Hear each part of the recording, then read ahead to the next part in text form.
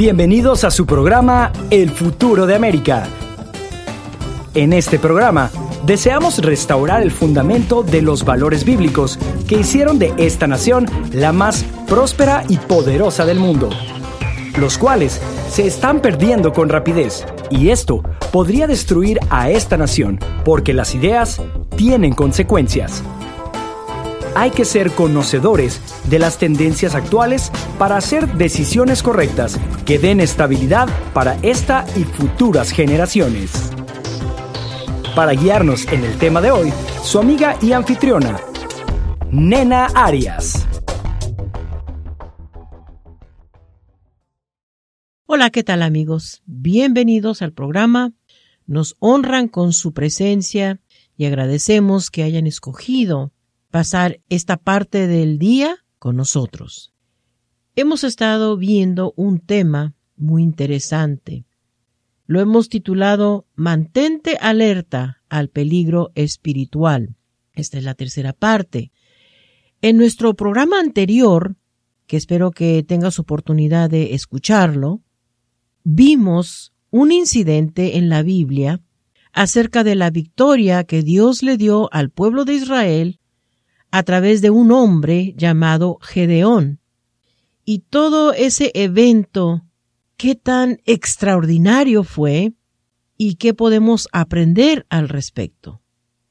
Y vimos que la victoria que Dios les dio al pueblo de Israel a través de este hombre Gedeón fue algo verdaderamente maravilloso y sin lugar a duda de que Dios peleó por el pueblo de Israel para liberarlos de la opresión, de el ultrajo que los madianitas habían estado imponiendo sobre los israelitas por 7 años. Te invito de nuevo a que escuches el previo programa para que puedas ponerte al tanto en dónde vamos. En el día de hoy es muy importante recordar que estamos enfrascados en una guerra, día y noche, noche y día. No hay tregua. Donde no haya zona donde se esté fraguando esta guerra espiritual constante. Y de esto nos recuerda Efesios capítulo 6, versículo 12 al 13, que dice: porque nuestra lucha no es contra sangre ni carne, sino contra principados, contra autoridades, contra los gobernantes de estas tinieblas, contra espíritus de maldad en los lugares celestes. Por esta causa, tomen toda la armadura de Dios para que puedan resistir en el día malo y después de haberlo logrado todo, quedar firmes. Termino de citar. Aquí están las instrucciones contra quién estamos luchando y cómo debemos de enfrentar esa guerra. Entonces, cuando tú estés teniendo una situación bastante difícil, no importa qué seres humanos estén involucrados en eso, siempre recuerda que ellos no son tus enemigos, aunque se estén dejando utilizar por el enemigo. Por un lado, discierne que tu verdadero enemigo es el diablo. Y por otro lado, tu verdadero campeón que te está guiando, que te está instruyendo y fortaleciendo en esta guerra es Dios. Y a través de las diferentes circunstancias estás aprendiendo acerca de la fidelidad de Dios. Estás aprendiendo cuando aplicas los principios acerca de la veracidad y el poder que hay en la palabra de Dios. Y te estás abriendo camino en el mundo espiritual con la espada del Espíritu, que es la palabra de Dios. Te recomiendo que leas entonces cuál es la armadura de Dios. Vela punto por punto. Estúdiala para que puedas resistir en el día malo, dice. Esta es nuestra protección. Y después de haberlo logrado todo, entonces puedes estar firme. Cuando hablamos de estar alertas al peligro espiritual, siempre hay que considerar cuáles son las armas de nuestra milicia. No es nuestra lengua que fácilmente puede criticar, juzgar, denigrar a nadie.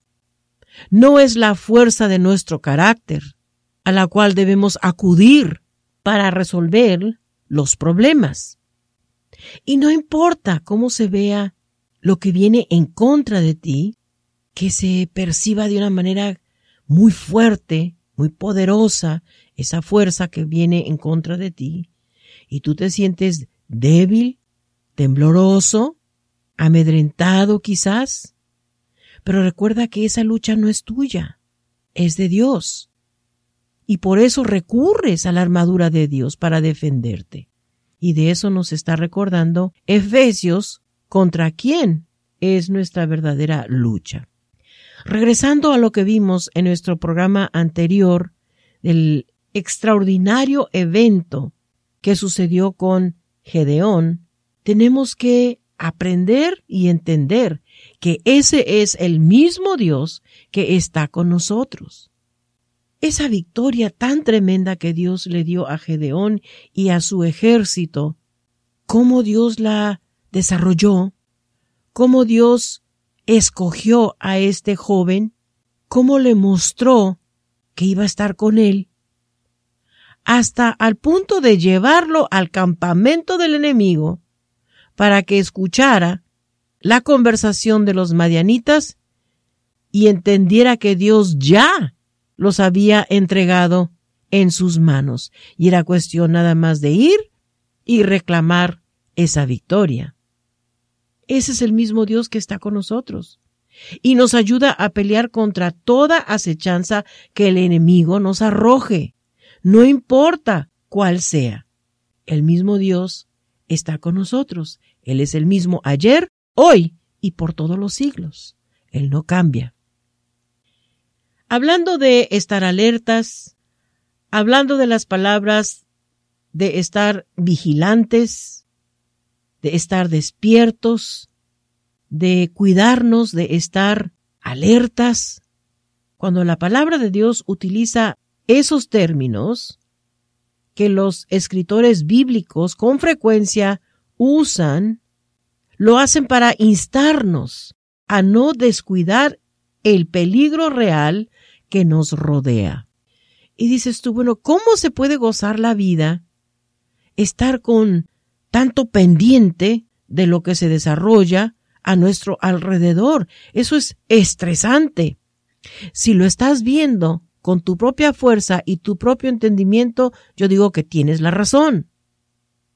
Pero cuando estamos alerta en lo espiritual, confrontando todo lo que viene a diario, lo estamos haciendo con la armadura de Dios, no con nuestra fuerza, no con nuestro conocimiento, no con nuestro entendimiento. Lo estamos haciendo con las armas que Dios nos ha dado para luchar. En Mateo, capítulo 26, versículo 30 al 41, quiero leer un incidente que claramente demuestra qué sucede cuando estamos alertas y qué sucede cuando no estamos alertas. Leo del versículo 30 en adelante. Y después de cantar un himno, salieron al monte de los olivos. Voy a pausar. Está hablando de Jesús y los discípulos. Obviamente habían estado reunidos en Jerusalén, en la ciudad, en una reunión de enseñanza, adoración, pero dice que cantaron un himno y después salieron al Monte de los Olivos. Los que han visitado a Jerusalén se dan cuenta que el Monte de los Olivos no está lejos de la ciudad y tranquilamente se puede caminar en poco tiempo. No obstante, está entre lomas. Continúo leyendo del versículo 31. Entonces Jesús les dijo: todos ustedes se escandalizarán de mí esta noche, porque está escrito: heriré al pastor y las ovejas del rebaño serán dispersadas. Pero después de haber resucitado, iré delante de ustedes a Galilea. Respondiéndole Pedro dijo, aunque todos se escandalicen de ti, yo nunca me escandalizaré. Y Jesús le dijo, de cierto te digo, que esta noche, antes que el gallo cante, tú me negarás 3 veces. Pedro le dijo, aunque me sea necesario morir contigo, jamás te negaré. Y todos los discípulos dijeron lo mismo. Voy a pausar allí. Veamos esto, pues, esta escena que se acaba de abrir delante de nuestros ojos. Jesús, abiertamente y con mucha seguridad, le está revelando a los discípulos qué es lo que va a suceder. En su omnisciencia, en su conocer, en su discernimiento, les está revelando lo que se les viene encima. Dice, heriré al pastor y las ovejas del rebaño serán dispersadas. Está hablando del sufrimiento al cual se le viene encima, pero dice que las ovejas, o sea, sus discípulos, lo van a abandonar. Y claramente les dice, ustedes se van a escandalizar, no van a querer identificarse conmigo y van a huir también. ¡Qué golpe tan duro para los discípulos! Porque no hay duda de que ellos estaban comprometidos con Jesús y la misión a la cual Él los había llamado. Ya tenían años caminando con Jesús, escuchando sus enseñanzas, aprendiendo de Él, haciéndole preguntas de lo que no entendían. Jesús les había delegado la autoridad y los había enviado. Y los discípulos habían experimentado lo que es ser usados por Dios a través de señales y prodigios que ellos pudieron llevar a cabo con la autoridad que Jesús les había dado. Entonces, para que Jesús les diga, ¿saben qué? Todos me van a abandonar. No van a poder aguantar lo que se me viene encima. No se preocupen, ya está escrito. Pero después de haber resucitado, iré delante de ustedes a Galilea. Les está diciendo que no tan solo va a padecer, sino que también va a resucitar. Y les está diciendo a ellos que, no obstante, lo van a abandonar, después se va a juntar con ellos en Galilea, queriendo decir que ustedes también van a regresar, me van a ver después de resucitado. Y Pedro, que es el más aventado de todos, el más extrovertido, se toma la libertad de decirle, aunque todos te abandonen, yo no te voy a abandonar, Jesús.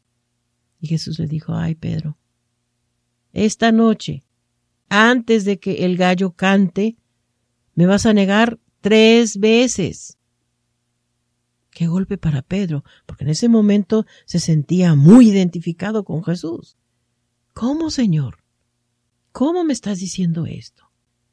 Y Pedro quiere defenderse y dice, aunque me sea necesario morir contigo, jamás te negaré.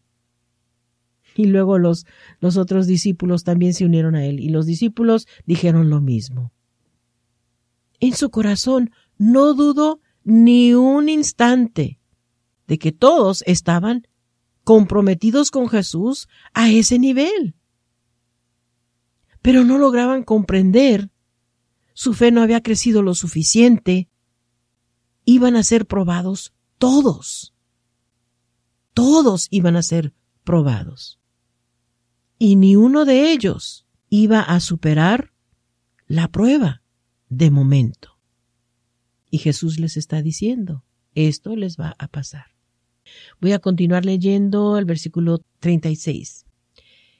Entonces llegó Jesús con ellos a un lugar que se llama Getsemaní, y dijo a los discípulos, siéntense aquí hasta que yo vaya allá y ore. Tomó consigo a Pedro y a los 2 hijos de Zebedeo, y comenzó a entristecerse y a angustiarse. Entonces les dijo, mi alma está muy triste hasta la muerte. quédense aquí y velen conmigo. Pasando un poco más adelante, se postró sobre su rostro, orando y diciendo: Padre mío, de ser posible, pase de mí esta copa, pero no sea como yo quiero, sino como tú. Volvió a sus discípulos y los halló durmiendo. Y dijo a Pedro: ¿Así que no han podido velar ni una sola hora conmigo? Velen y oren, para que no entren en tentación.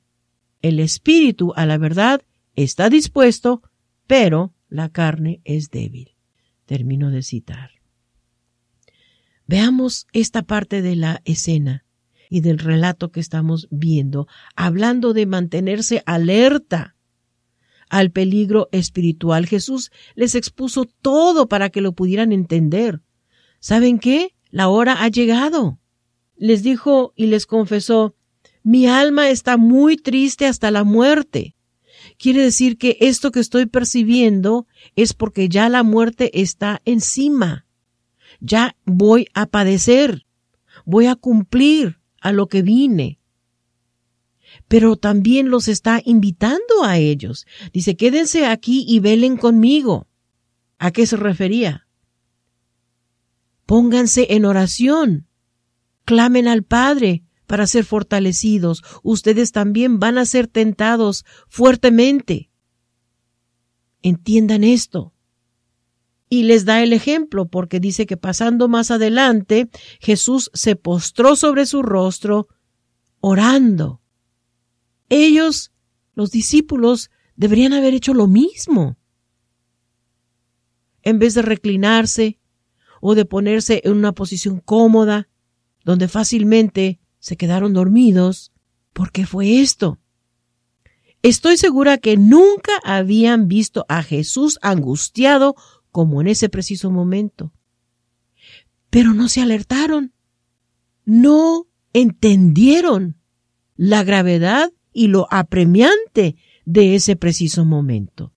¿Te das cuenta cómo fácilmente la carne, el cansancio, el trabajo, la desviación nos puede suceder y perdemos todo el evento principal de lo que Dios quiere que participemos?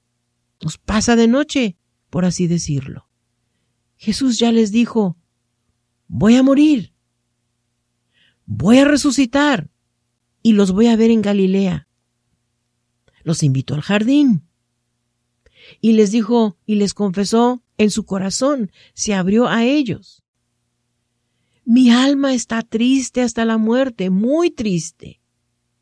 No sé qué hubiera hecho yo, pero amando a Jesús como lo amamos, ¿hubiéramos nosotros respondido de una manera de estar alertas, despiertos? No sé si tú has sentido la necesidad de la oración urgentemente, pero has estado muy cansado o muy cansada. Yo sí lo he experimentado. Y si quiero obedecer esa urgencia que me está comunicando mi espíritu, pero estoy muy cansada, lo peor que puedo hacer es reclinarme o inclusive ponerme de rodillas porque sé que me voy a quedar dormida. Entonces lucho contra ese cansancio orando de pie, caminando, no permitiendo que mi cuerpo se venza por el cansancio. Y es una lucha. Pero hay que obedecer al espíritu más que a la carne. Aquí estamos viendo que los discípulos no se percataron la urgencia espiritual que estaban por experimentar. Y no se percataron la necesidad de la oración, aunque Jesús ya les había invitado a hacerlo. Velen conmigo, estén despiertos, oren. Se nos viene encima la prueba. Pero dice que cuando volvió, después de haber orado, halló que todos estaban dormidos. Y le dijo a Pedro: ¿qué hubo, Pedro?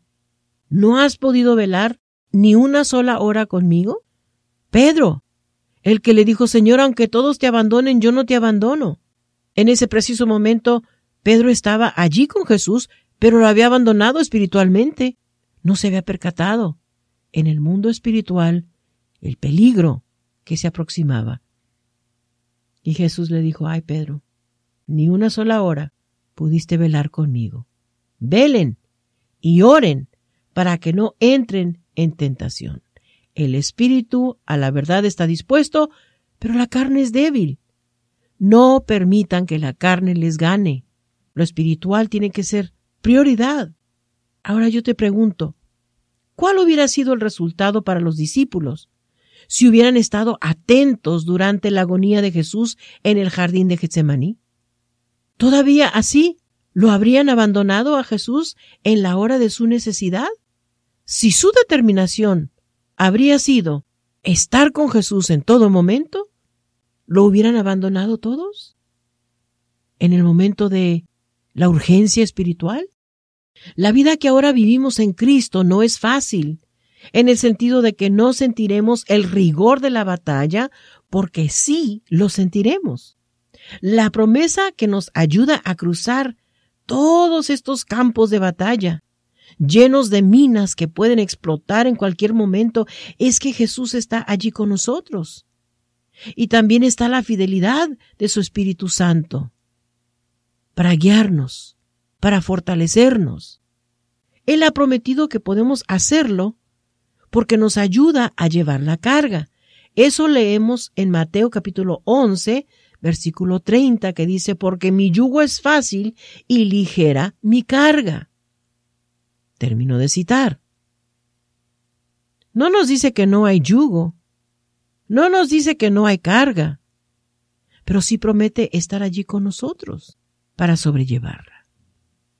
Debemos ser valientes y decididos y firmes en nuestro compromiso con Cristo y fuertes para no caer en el camino.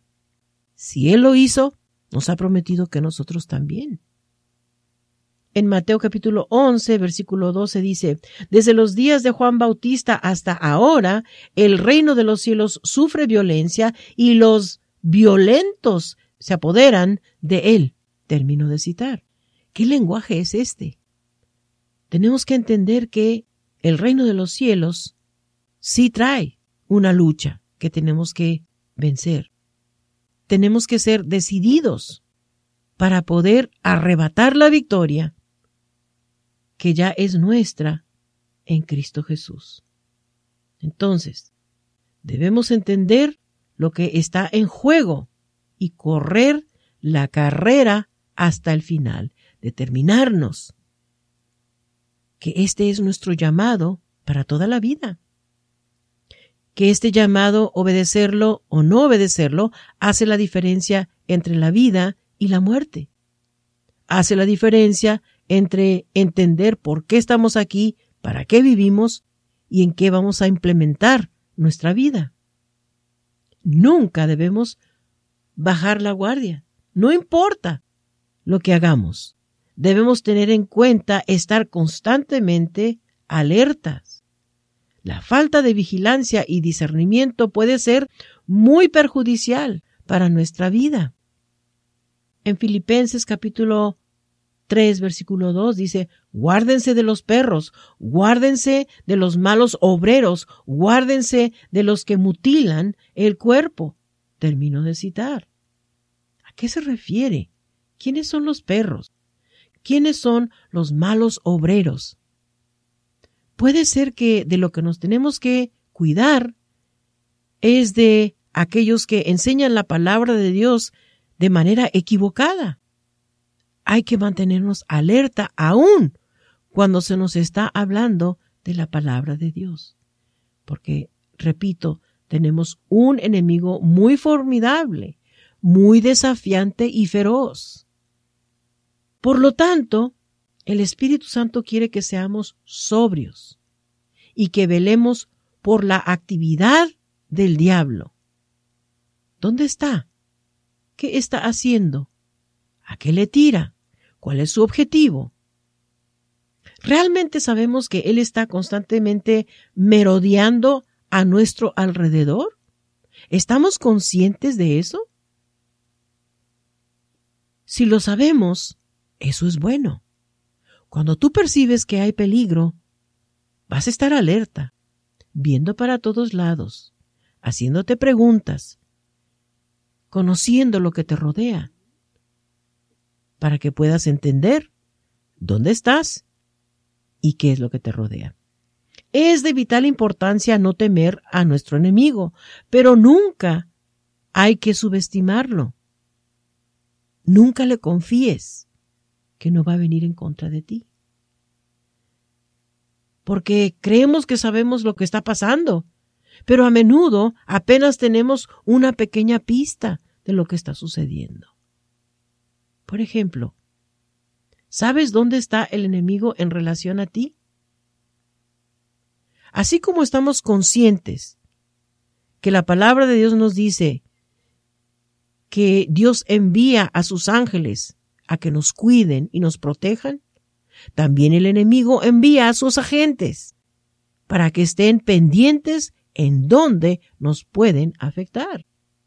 No vivimos con temor, pero sí estamos alertas. Cada pensamiento que se sugiere a nuestra mente o viene de Dios o viene del enemigo de Dios. ¿Qué vas a hacer tú con ese pensamiento? ¿Sabes dónde está el enemigo en relación con tu familia y tus hermanos y hermanas en la fe? ¿Cómo les está yendo? ¿Estás intercediendo por ellos? No solo debemos estar atentos, sino que también debemos tener una estrategia y un plan listo para aplicar cuando lo necesitemos. En Gálatas capítulo 6, versículo 1 dice, hermanos, en caso de que alguien se encuentre enredado en alguna transgresión, ustedes que son espirituales restauren al tal con espíritu de mansedumbre, considerándote a ti mismo, no sea que tú también seas tentado. Termino de citar. Nadie estamos exentos de ser tentados y de caer. En Efesios capítulo 6, versículo 18 dice, orando en todo tiempo en el Espíritu, con toda oración y ruego, vigilando con toda perseverancia y ruego por todos los santos. Termino de citar.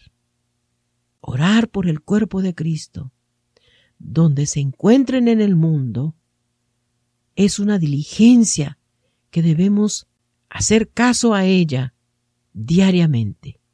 Enviar oración de bendición, de protección, de provisión, de dirección, de ánimo a su espíritu, para que ellos también tengan la victoria sobre los desafíos que van a llegar a su vida ese preciso día. Quizás en ese preciso momento alguien está necesitando tus oraciones, alguien en el cuerpo de Cristo, y hay que servirles fielmente de esta manera. Vamos a continuar con este tema, queridos amigos, y espero que nos acompañes la próxima ocasión. Gracias por habernos acompañado en esta ocasión. Esperamos que el tema de hoy te haya enriquecido para que tengas un mejor futuro, y así nuestra nación lo tendrá también. Este programa es posible gracias a la generosidad de las aportaciones económicas. Toda aportación económica es deducible de impuestos. Puedes hacer donaciones por vía segura a través de nuestra página web www.legadocultural.org. Nos gustaría escuchar tus preguntas o comentarios. Puedes dirigir tu correspondencia a Nena Arias o a El Futuro de América, P.O. Box 38456, Greensboro, North Carolina 27438. Para mayor información, visita nuestra página web www.legadocultural.org. Recuerda, eres una persona de influencia, positiva o negativa. Lo que hagas hoy repercutirá en el futuro.